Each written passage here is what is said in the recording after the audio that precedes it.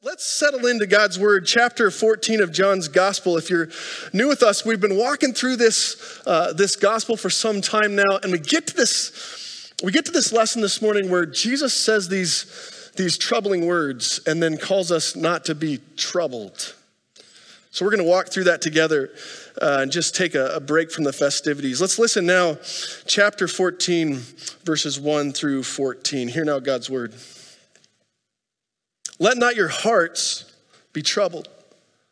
Believe in God, believe also in me. In my Father's house there are many rooms. If it were not so, would I have told you that I go to prepare a place for you?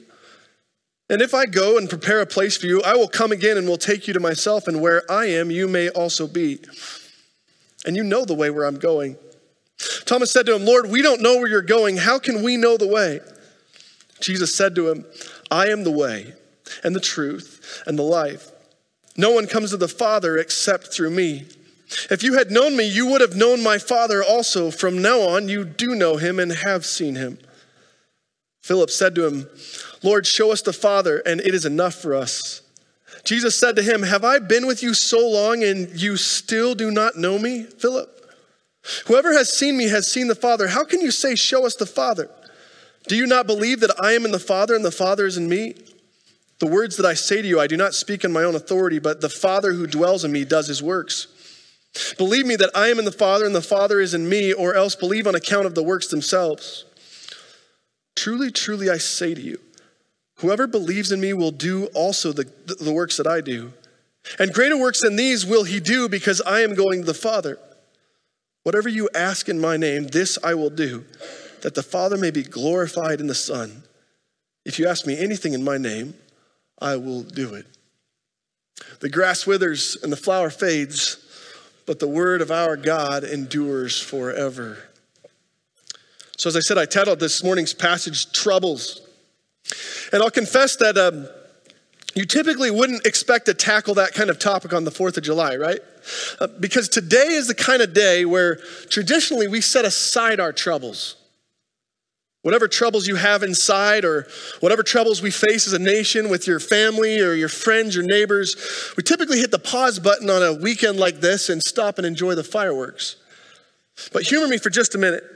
This is the first line of our lesson this morning, so let's ask the question, when was the last time you were really troubled?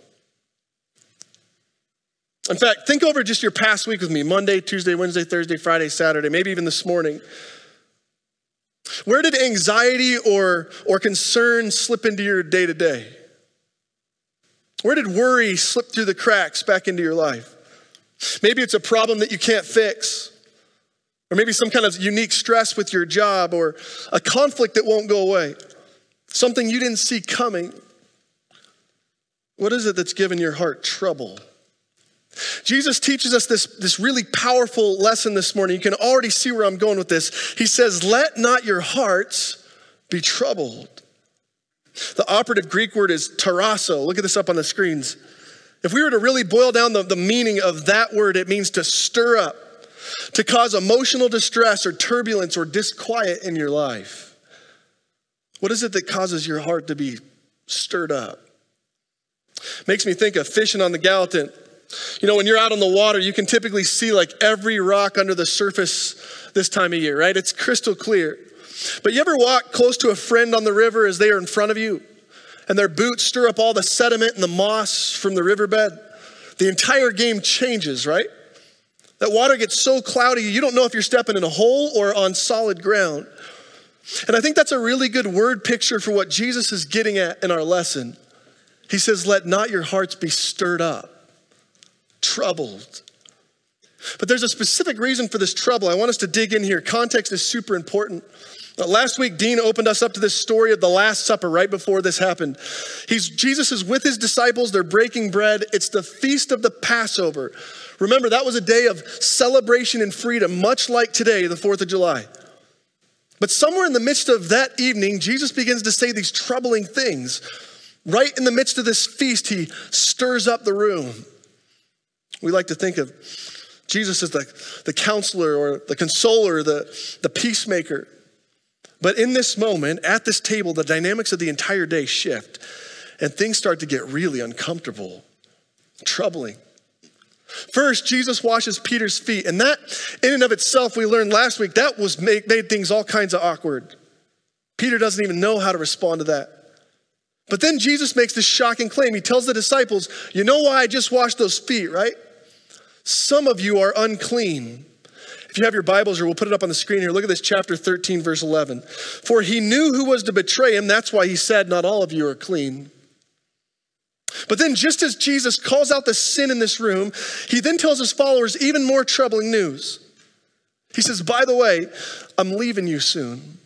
And where I'm going, you can't come, at least not for now. Imagine for years you've given up everything to follow Jesus. And just as things seem to be running in Greaves grooves, he tells you, I'm out. This is the end of the road. Some of you are covered in sin, Jesus says, and by the way, I'm soon leaving. This is the last thing the disciples expected. It threw everything off. And it gets worse, right? Because then with all the friends gathered around, Jesus now gets really specific about what this departure is going to look like. And he drops this sort of prophetic bomb, this indictment that none of them could have seen coming. He tells them when all of this goes down, 2 of the men in this room are going to be remembered for eternity and turning their backs on me. He said, one of you will betray me. The other will deny you ever even knew me. It's the feast of the Passover, right? It's a day of celebration. And Jesus just poured water on the festivities. Just try to put yourself in that room, right? There's 3 troubling strikes all at once. None of you are clean. 2 of you will fail me in your faith. And where I'm going, you can't come. Let me spin this a bit differently for a minute. Just imagine like a dim lit theater with your friends. And as you sit waiting for the feature film, you begin to hear an antique reel scrolling behind you. Suddenly up on the screen, you notice that there's a picture. And as the film begins scrolling, you realize this is a movie about you. It starts at your childhood and sort of one scene at a time plays out. But soon to your embarrassment, the film begins to reveal the not so proud moments of your life. The ones where you wish those memories would have been left out of the director's cut. The ones things you might have said that would have denied Christ, or things you might have done that would have betrayed him with your actions. Everyone is watching. How would you react? See, Judas was so upset at what Jesus had just told him that he got up and left the room. God's word tells us he immediately walked back into the night. Exit stage left, he's gone. Meanwhile, Peter stands there, he's dumbfounded. In his mind, he had just told the Lord, I'll die for you. I'm willing to lay my life down. But right there in front of everyone, Christ tells him, you have no idea what you're saying, Peter. Your faith is fickle. In fact, it's so weak that when the fires get hot, you'll deny me. So much for the festival. I mean, this is a troubling word. Just imagine tonight, you're hanging out with your friends or your neighbors in the backyard. Lee Greenwood is playing in the background. And a neighbor starts up a conversation about all of America's past brokenness and controversies. How would that go down? Not at my house. Jesus starts with this troubling talk right in the midst of this freedom festival. He says, I'm leaving you soon, and on my way out, 2 of you will fail the test because not all of you are living lives of faithfulness. That kind of talk stirs the heart up, doesn't it? Reminds me of that moment when Isaiah sees this vision. You know the one. He describes the scene where the glory of the Lord comes to him and he says God was sitting up on this throne. The train of his robe filled the temple courts. Above him stood these angels with their faces covered from his glory. The foundation of the place shook at God's voice, smoke billowing in the air. And while you would think this would be an awesome sort of awe-inspiring moment of worship and praise, Isaiah is overcome, troubled. Listen to how stirred up he gets. Look at this up on the screens. He says, woe is me, I'm lost. I'm a man of unclean lips. I dwell in the midst of a people of unclean lips. I got to get out of here. All of us, we can all look back and find those cringeworthy moments, right? Those memories that we wish we could rewrite, those days where it's clear we denied Jesus with our walk or we betrayed him outright with our actions. That's a troubling baggage to carry. Some of us have seen this quote before, but it's worth sharing again. Look at this up. Brennan Manning once said it like this. He said, the single greatest cause of atheism in the world is Christians who acknowledge Jesus with their lips, then walk out the door and deny them by their lifestyle. What do we do with that kind of trouble?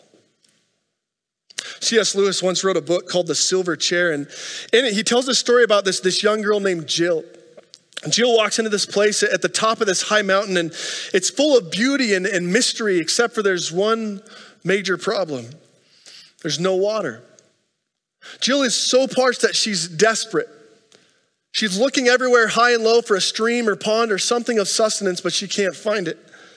But somewhere along the searching, Jill finally sees this spring-fed stream cutting through the forest, and she's giddy. She goes running down the hill to get her drink, but as she comes to the clearing in the forest, she stumbles on a lion of all things. She's so close to the water she can taste it. She knows she needs a drink, but now she's terrified. You might say, stirred up. The lion asks her, he says, "Are you thirsty?" She said, "I'm dying of thirst." The lion said, "Well, then by all means, drink." But she's so scared of the animal, she's frozen. She begins bargaining with him. She said, "Well, first, would you mind going away so that I can do this in safety?" The lion said, "No, this is my forest. I'm not leaving." Jill then said, "Well, okay, at least promise me you won't do anything if I walk over to the water." The lion said, "I'm a lion. I can't make those promises." Jill is so dehydrated, she's desperate, right? And so she begins to inch towards the stream. But now she's so close to the lion, she could touch him. And trembling, she asked the lion, she said, "Just tell me this at least. Are you safe?" The lion laughed. He said, "I've swallowed up emperors and kings." He said, "I don't know if I'd use the word safe."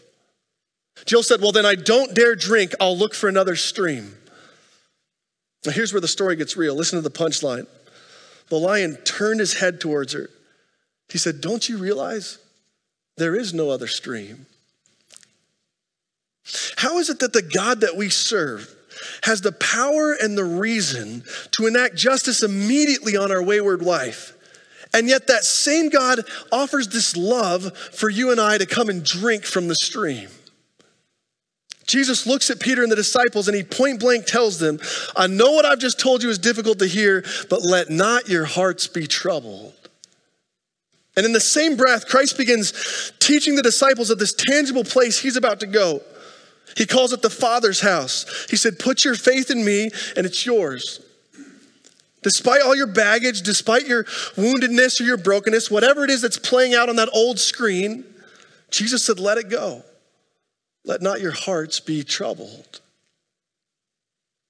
Specifically, he said, "I'm going to prepare a place for you, and I will come again and will take you to myself so that where I am, you might be too." But here's the catch. The only way to the everlasting water is to put your trust in the lion. The same God who is righteous and almighty and holy and just is somehow also forgiving and merciful and loving beyond our comprehension. Thomas said, "Lord, we have no idea where you're going. How are we going to get there?" And thank God for Thomas and his honesty, right? Because now we find an answer to our troubled hearts. Jesus tells Thomas, rather than get stirred up, here's your comforting word. "I am the way and the truth and the life." Like that line, if you want to come to the Father, the only way to do so is through me. I want to spend the rest of our time this morning looking at those three attributes of Jesus. What does it look like for us to put our troubles behind us and instead to put our trust and our focus on the way, the truth, and the life? Let's just break this down for a minute. First, Jesus said, "If you're lost, I'm the way." Jen and I were on our way back from Colorado from the wedding last week, and because we were already in the mountains, Google Maps told us the fastest way home was on this assortment of roads pointing north. I studied all the highways, and I had never came up from Colorado before, but it looked legit. Started in Meeker, Colorado, then up to Rock Springs, then Jackson, Wyoming, and then over to West Yellowstone and home. Well, that morning, just after a few hours, we found ourselves miles, and I mean miles from civilization. It was desolate. We hadn't seen a gas stop for hours. And just about the time we were getting used to this desert, the highway suddenly turns into an off-grid dirt road. Now, we took this path because we were told there was construction on another road with dirt we were trying to avoid. Jen said, how much further are we going to take this? We're going up into this canyon. She said, we're putting a lot of trust in Google right now. And the further down we went down this road, I'm thinking we're going to run out of gas. We're going to die here in the middle of the desert. So we go over this mountains, we pop out the other side, and sure enough, there's the paved road again. Google had it. But the disciples, they find themselves in this same moment of disorientation. They thought it would be smooth roads and predictable paths up ahead, and Jesus tells them, I'm leaving you. Thomas said, we have no clue where you're going. How is this going to work? He wants all the details. And we know that the first step in healing a troubled heart is setting your feet back on the right path again, right? But Jesus tells Thomas, you're seeing it all wrong. It's not about where I'm going. It's about who I am. I am the way. I'm your path. You know, as you look at the movie reel that is your life, there's no other way of redemption. There is no other path that which we would truly find forgiveness and restoration from our sin. See, this is an important nuance we need to cling to. Christ isn't just the map by which we live our lives. He's the one who made a way where there was no way. Stop and really sit with this for a minute. Jesus, knowing his friend would betray him for cash, knowing that Peter would chicken out before the rooster crows, he says, I'm still going to the cross for you. That same one whose word reveals the troubling sin in our lives, in the same sentence promises us a way out. We know what it is to be Jill. We know what it is to be parched and weary in our brokenness. We know what it is to be Peter, to have every intention to follow Jesus and yet also know we will fail him. But if you want the water, if you want the healing, the path is Christ. Let not your hearts be troubled. Jesus said, I am the way. And he's the only one on this planet who can make that claim because Jesus is also the truth.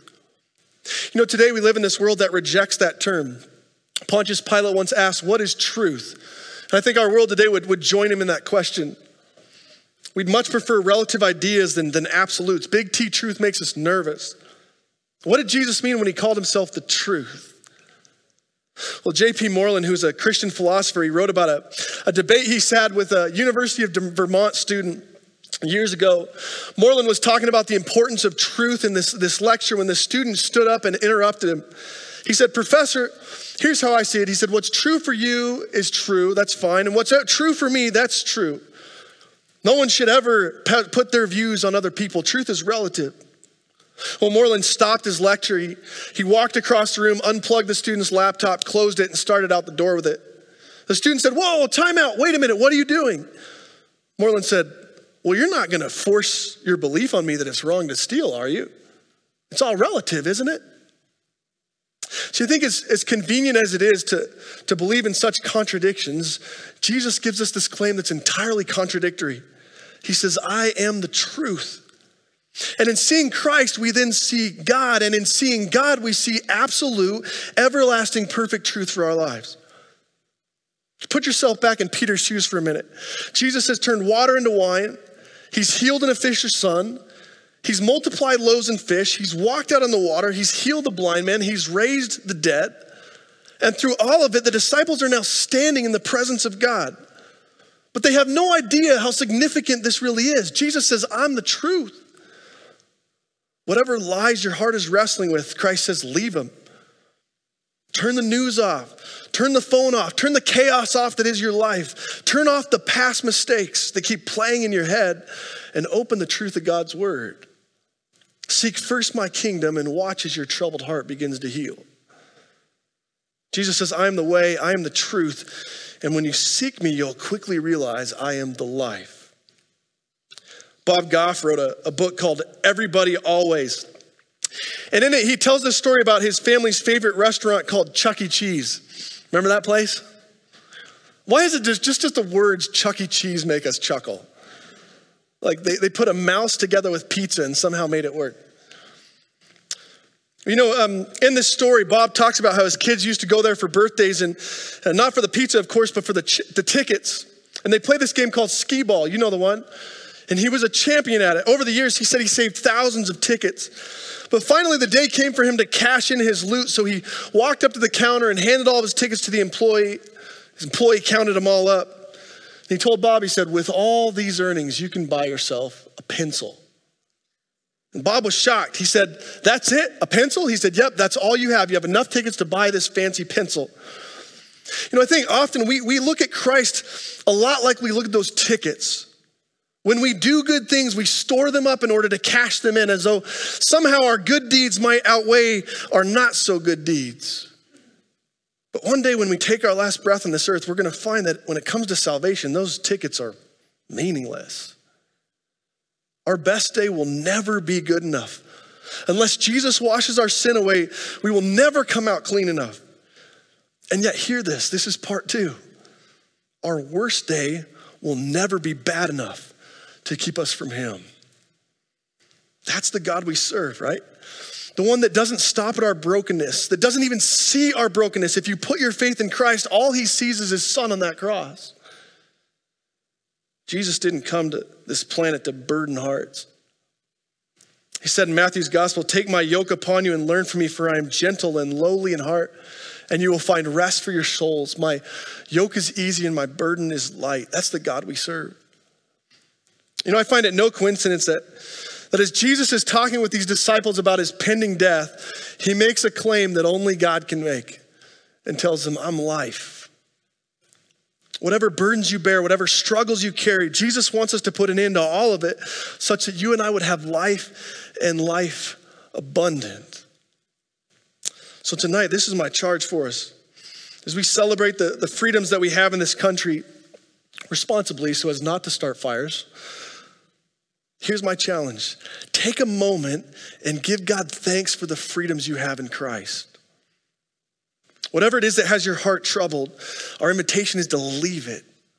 Not because it's the 4th of July, but because Jesus said, "I am the way, the truth, and the life." Pray with me.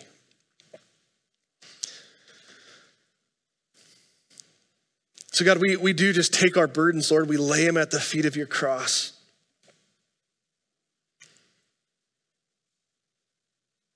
God, we know that you have called us to do good things in your name, not because we need to earn our salvation, Lord, but out of gratitude for what you've done for us. Lord, so we just confess like the times where we've tried to clean up our own mess, Lord, where we've tried to use our works to build up our own kingdoms. And Lord, we just leave it all with you. God, we confess we need you. We are dying of thirst. Lord, we thank you for the invitation to come to the water. We thank you that even though you are all powerful, you are also all good. Even though you enact justice, you also enact mercy. So God, would you help us this week to live our lives free and bold for you? God, lead us, guide us.